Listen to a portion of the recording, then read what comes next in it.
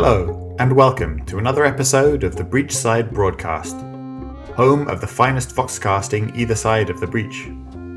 On today's episode, we join Mizaki, daughter of the Oyoban of the Ten Thunders. Mizaki has never been the meek or retiring sort, but as today's story shows, she understands that playing the demure and dutiful daughter can sometimes be useful. I hope you enjoyed part 1 of The Coming Storm, right after this word from our sponsor.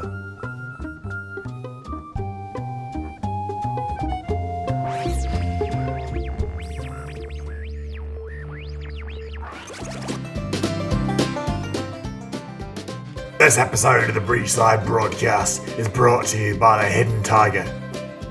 Looking for the perfect place to plot, scheme or strategize?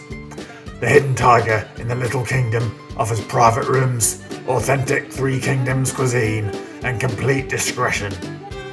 Whether you're planning a coup, regicide or revolution, you'll be glad you chose the comfort and privacy of the Hidden Tiger. Our rooms are also available for holiday parties.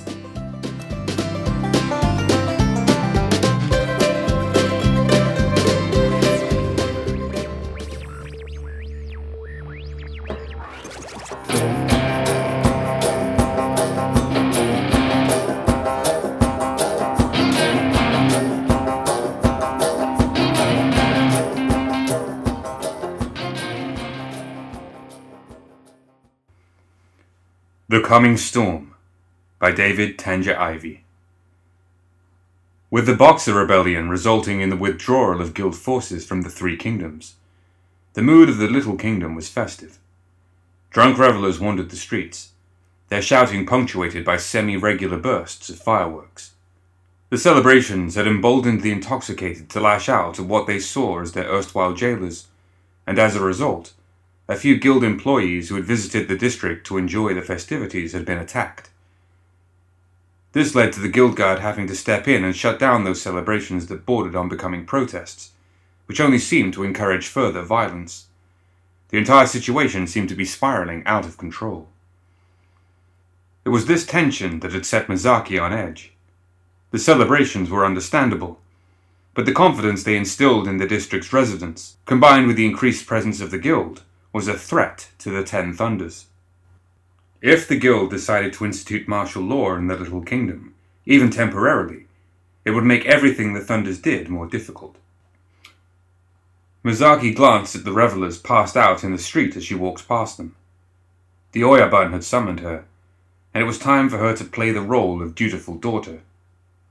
Truth be told, she was relieved that he had summoned her. Perhaps he had a plan to contain some of the rowdier celebrations and ensure that the guild wouldn't learn of the Thunder's activities into the Little Kingdom. The Oyoban was waiting for her in a newly built pagoda. As she approached, she realized that the bottom floor of the building was a sake house and scowled. It meant that her father had been drinking, which made the odds that this meeting was going to be productive far worse than she had assumed.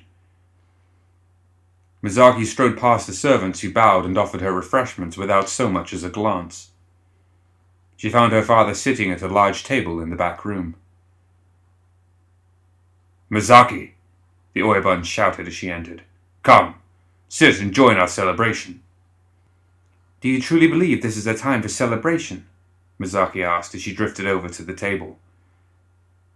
Her father's Yojimbo drank lightly, but they had clearly been at it for hours, and were now red in the face. 2 serving girls kept the sake flowing, and Mizaki recognized both as Thunder's agents. At her father's side was a woman Mizaki didn't recognize. "The guild may have fled from the Three Kingdoms," she continued, "but they remain strong in Malifaux. The new Governor-General has already taken—" "Enough, Mizaki!" The Oyoban's voice rose as the man cut her off. His tone was that of a parent scolding a misbehaving child, and many of the patrons of the sake house turned at his voice. She recognized many of their faces. "The guild is losing ground. They are weak. The new Governor-General has overplayed his hand." He chuckled and held his cup out for a servant to refill. "You believe that I am celebrating our victory in the Three Kingdoms? No. I celebrate the victory yet to come in Malifaux." He raised his cup, drawing shouts of agreement from his subordinates. All of them except Mizaki. Victory yet to come. The guild is more alert now than ever. Now is a time of uncertainty. The other factions of the city are embroiled in chaos, and we do not know how the coins will fall. We should not act when we cannot know the outcome of our interference. The twitch of anger crossed the Oyaban's face as she spoke. "I said enough, child. You worry too much about things you know nothing about." He held his gaze on Mizaki's face for a long moment, before downing his cup of sake. "The powers of Malifaux are in chaos, as you say," the Oyaban began. "The guild fights a worldwide war on Earth. Victor Ramos stepped down from the Union and was arrested by the guild, and the Neverborn are divided in their loyalties between two leaders. It is time we capitalized on this chaos." Mizaki felt a sinking feeling in the pit of her stomach. "What do you mean?" she asked. "You know what I mean. The karmic wheel has already begun to spin, and those that stand in the way of the 10 Thunders will find themselves on the wrong side of life and death. We will cut off the heads of the snakes that infest this city and step forward to claim it for our own." "That is a foolish idea," Mizaki argued, her voice rising. "Recent events may have caused some confusion, but you're underestimating the strength of those who walk the city's streets. A mass assassination is only going to—" Despite an afternoon spent drinking, the Oyaban moved quickly. He rose to his feet with uncanny speed and grace and backhanded his daughter before she had time to react. "You need to remember your place, child." The Oyaban's voice seethed with anger and disdain for his daughter. "Your status as my daughter does not allow you to question my decisions. The plan is decided, and we shall act." Mizaki's jaw clenched tightly, and her eyes narrowed at her father's insult. She wanted to strike him back, to reclaim some of her dignity, but that was easy to put aside. It was his stubborn recklessness, the recklessness that would no doubt get many of their agents killed, that was harder to ignore. Their agents were willing to give their lives for the 10 Thunders at a moment's notice, but it was her father's responsibility as leader to ensure that they were not asked to do so without great need. As Mizaki calmed herself, she slowly realized that the atmosphere of the room had changed drastically. Everyone in the building had seen what transpired, seen the insult he offered her. The Oyaban's bodyguards had set their hands upon their weapons, though none had yet drawn their blades. They expected her to lash out, to make some sort of counterattack, to defend her honor. She wasn't certain what that meant. Did they agree with her and expect her to push the matter further, to reassert herself where they had not? Or did they simply believe that she was as wild and out of control as her father claimed? The only person in the Saki house who still appeared to be relaxed was the woman that had been on her father's arm. Her face now held a look of amusement, like she was watching a stage drama unfold in front of her. It was unsettling to Mizaki, and she watched the woman suspiciously for a moment before turning back to her father. Mizaki stared at him and said nothing, lest her anger get the better of her. After a moment, she bowed her head in a token show of respect, turned, and left the Saki house.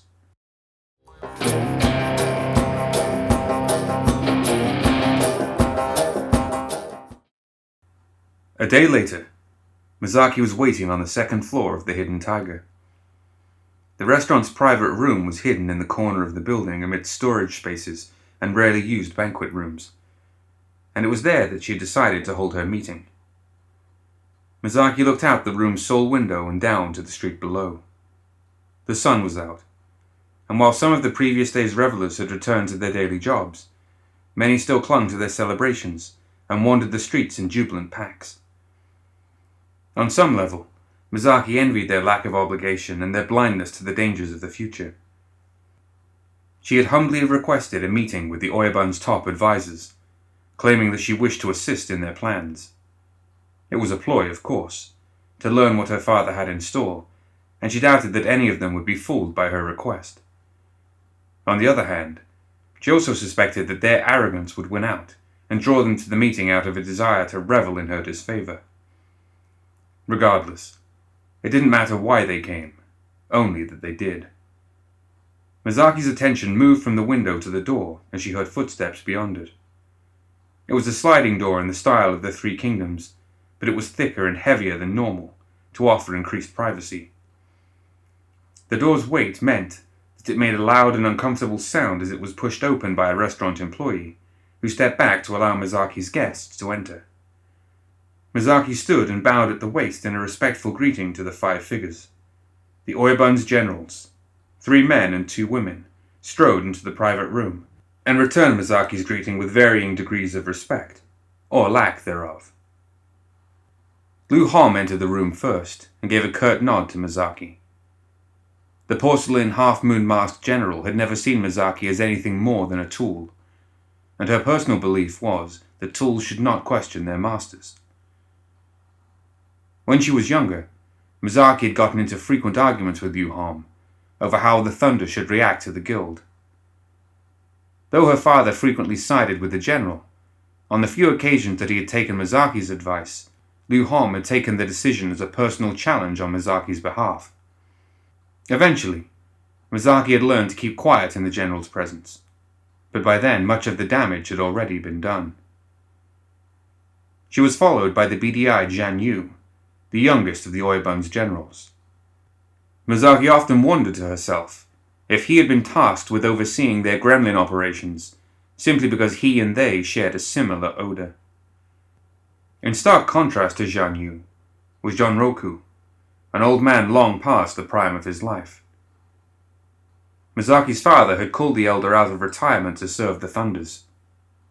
Mizaki had never understood why the old man had accepted her father's call, as he was rumored to have been a quiet and patient person, the very opposite of the Oyabun. At Jonroku's side, like a nurse doting on an elderly patient, was Mori. He was pale and sickly looking, a result, she had learned, of regular exposure to the foul magics practiced by the resurrectionists. She had only spoken to the man in passing, but she found his temperament agreeable enough, even if his tactics were conventional and uninspired.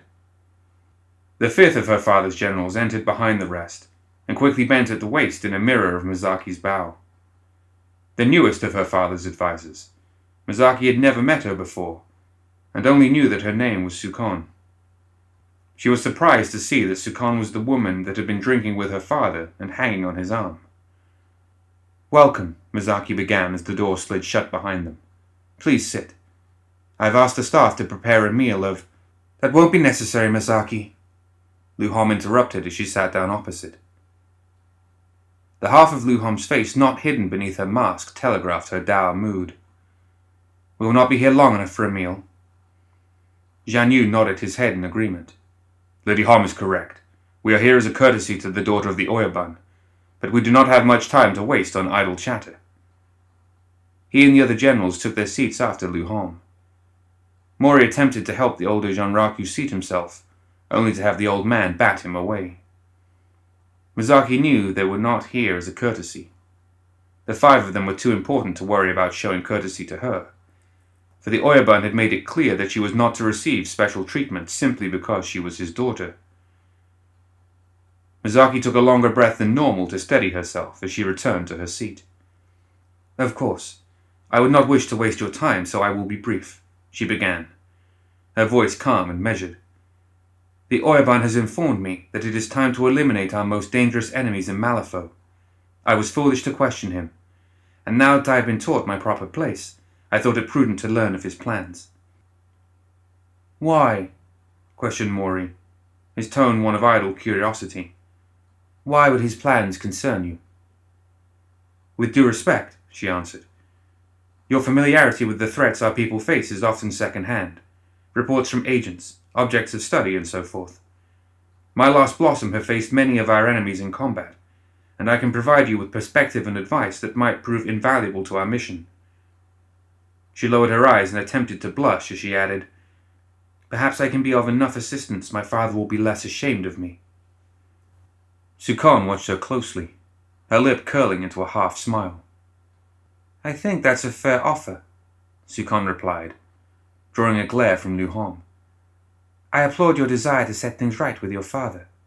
We would be foolish to ignore your distinct perspective simply because of your recent shame. You can discuss your plans if you wish, Sukon, but I have no intention of letting the child second-guess my plans and my agents, Lu Hom snapped. I spent enough time studying the guild to know their weaknesses. Mizaki bowed respectfully.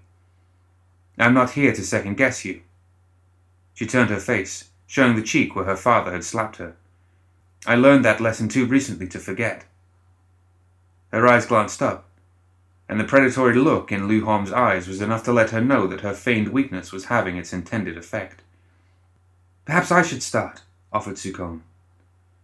Our intelligence indicates that the Neverborn have recently had a civil dispute. The return of their so-called Autumn Queen has cast their ranks into chaos, and we plan to stir the pot further and shove a wedge between the ranks of their strongest faction. Even if the plan fails to send them deeper into civil war, it will sow doubt and paranoia that we might further capitalize on. Sukon tapped her chin with a fan. We have enlisted the help of some of the Illuminated, the drug-addled murderers who answer to the beck and call of Jacob Lynch. They will infiltrate the forest, murdering the Fey creatures, but they shall mold their claws to make the attacks look like the claws of a Nephilim. We have reason to believe this might drive a wedge between Titania and the new leader of the Nephilim, the one they call Nekima. Her lips pulled upwards into a devious smile. More importantly, as they travel through the forest, the Illuminated will contaminate the forest's ponds and streams with their brilliance-laced blood. Distracted as they are by their internal bickering, they will not notice their minds slipping under Lynch's control until it is too late. It matters not which side will prevail, for the winners will be hopelessly addicted to Lynch's drugs. Jian Yu shook his head and scoffed at his fellow general's plans. Sow the seeds of discontent. Turn them into addicts. The rat-faced man's voice was mocking.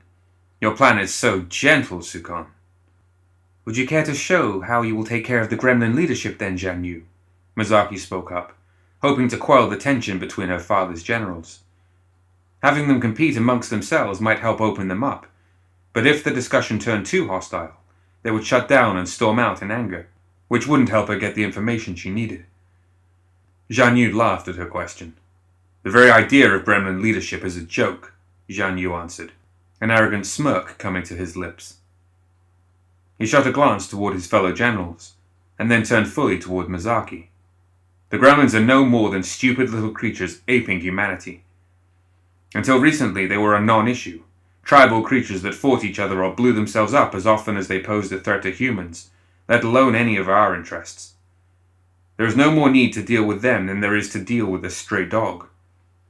Except recently they've begun to unify, Mizaki pointed out. My agents have encountered signs that they're being manipulated by one of the Neverborn, the swamp hag Zoraida. Jian Yu seemed uncomfortable with that bit of information. In any case, I have a very highly placed agent who has successfully infiltrated their ranks. He has recently sabotaged their attempts to organize by ensuring that a half-witted moron was elected into a position of leadership. We shouldn't have to worry about any threats from the Bayou until well after our control of the city and the breach has been established. Mizaki frowned slightly. I find it difficult to believe that Summerteeth Jones, Ophelia Lacroix, or the other Gremlin leaders would unite together under a single banner. Even if they did, what of the powerful gremlins that operate independently of the families, such as the one with the 3-demon bag? What of the rumors that the gremlin is attempting to free Ling Zuzi from its imprisonment? The other generals were staring at Jian Yu, who had begun to sweat under the pressure of their gaze. It was clear that this was the first time any of them, Jian Yu included, had heard of such potential threats. If the gremlin should ever become a problem, which they won't, I will take care of them. He reached up and pushed a hand back through his greasy hair. If necessary, I will send a team of Torakaji to infiltrate their airship and bring it crashing into their little bayou hovels. That will kill most of the filthy little creatures. Any left alive will hopefully go up in flames alongside their foul excuse for alcohol. Mizaki stared at Jian Yu. She expected there to be more to his plan and gave him time to catch his breath and gather his thoughts before continuing. The silence that answered her was uncomfortable. But the worst part to Mizaki was how proud the beady-eyed general seemed to be. Your plan to assassinate the Gremlin leadership relies on them being too stupid to run away from a large flaming object falling onto them from the sky, Mizaki pointed out. With all due respect, you are underestimating them. The gremlins are not particularly smart, yes, but most of them understand enough not to stand in the way of danger. They also may outnumber all the humans on Malifaux by a factor of 3 or more. Lu Hom snorted. On this I agree with this child. That is a foolish plan, Zhen Yu, and I am glad that you were not tasked with dealing with the gremlins at this time. I'd hate to see you embarrass us with such a stupid plan. Zhen Yu rose to his feet. Your plan is a simple train robbery, a break in the track and theft of soul stones. Lu Hom glared at him with such naked hostility that he fell silent. She hadn't wanted to reveal her plan, but Zhen Yu had done so for her. A train robbery is simple, which can make it an effective plan that is easy to adapt should something go wrong. Mizaki nodded respectfully toward Lu Hom. Stealing a shipment of soul stones could easily undermine faith in the new Governor General. They will dock the pay of the guardsmen involved, and a lack of both money and faith in their employer will result in easily bribed guards. Lu Hom nodded. A clever assessment, she conceded. There is no need to move directly on the guild now. Marlowe's position is tenuous, and any damage we deal to his administration of the city will be felt for years to come. Mizaki glanced toward John Roku. What of the Arcanists?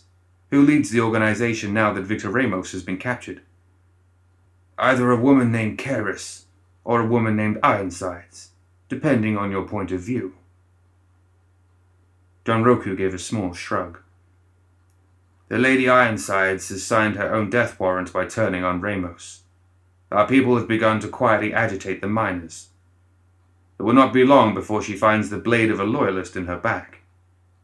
Even if she does not, it is a threat she fears, and that fear will temper her hand. He spoke with the slow confidence of someone who has seen too many battles. The Arcanists will fracture without our involvement. They only accepted Karis as their leader because they believed that Ramos would return to them once his private project was finished. We need merely be the stone that ripples the water.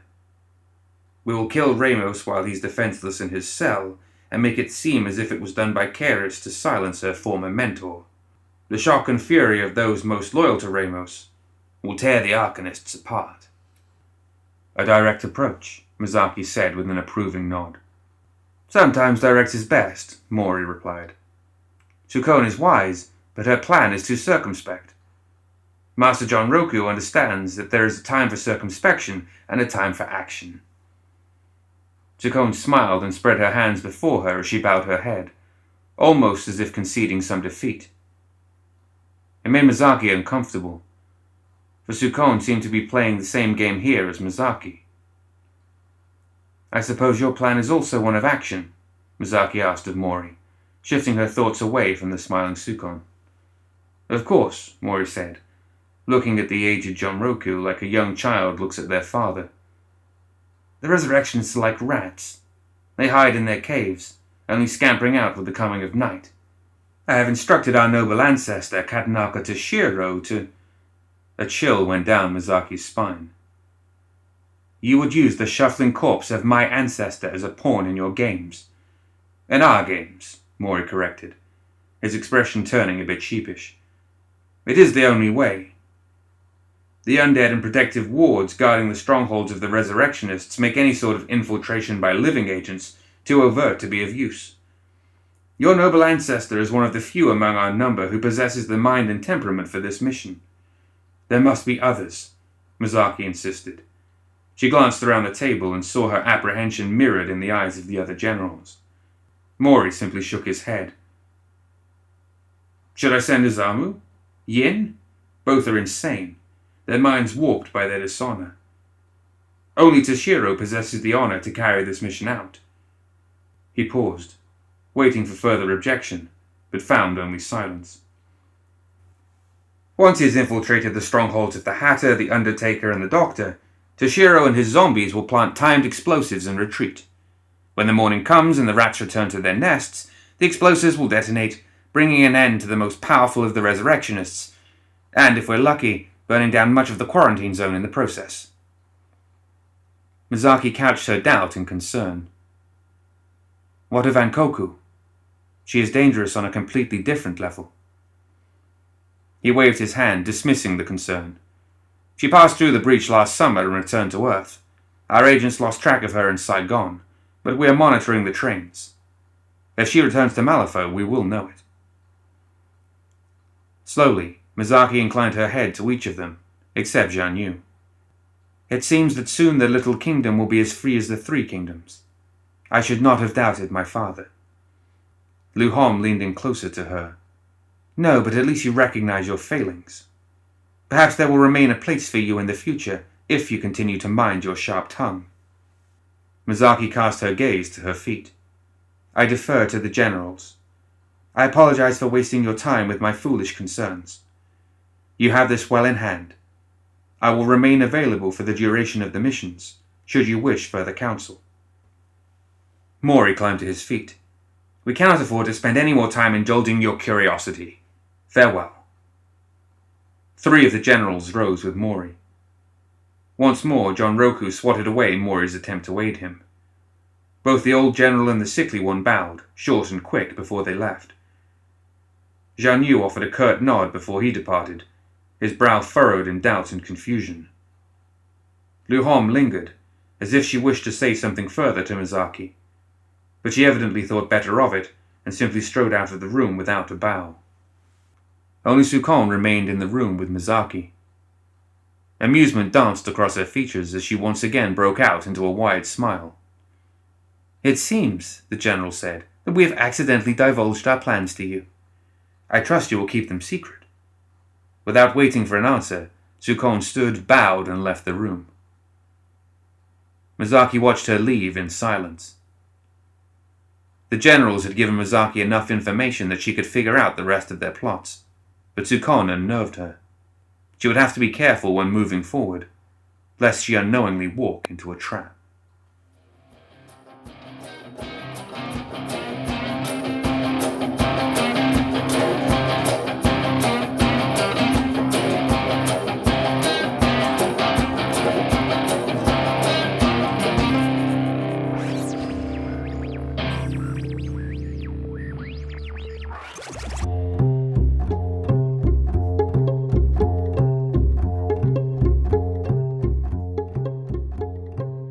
That's it for another episode of the Breachside Broadcast.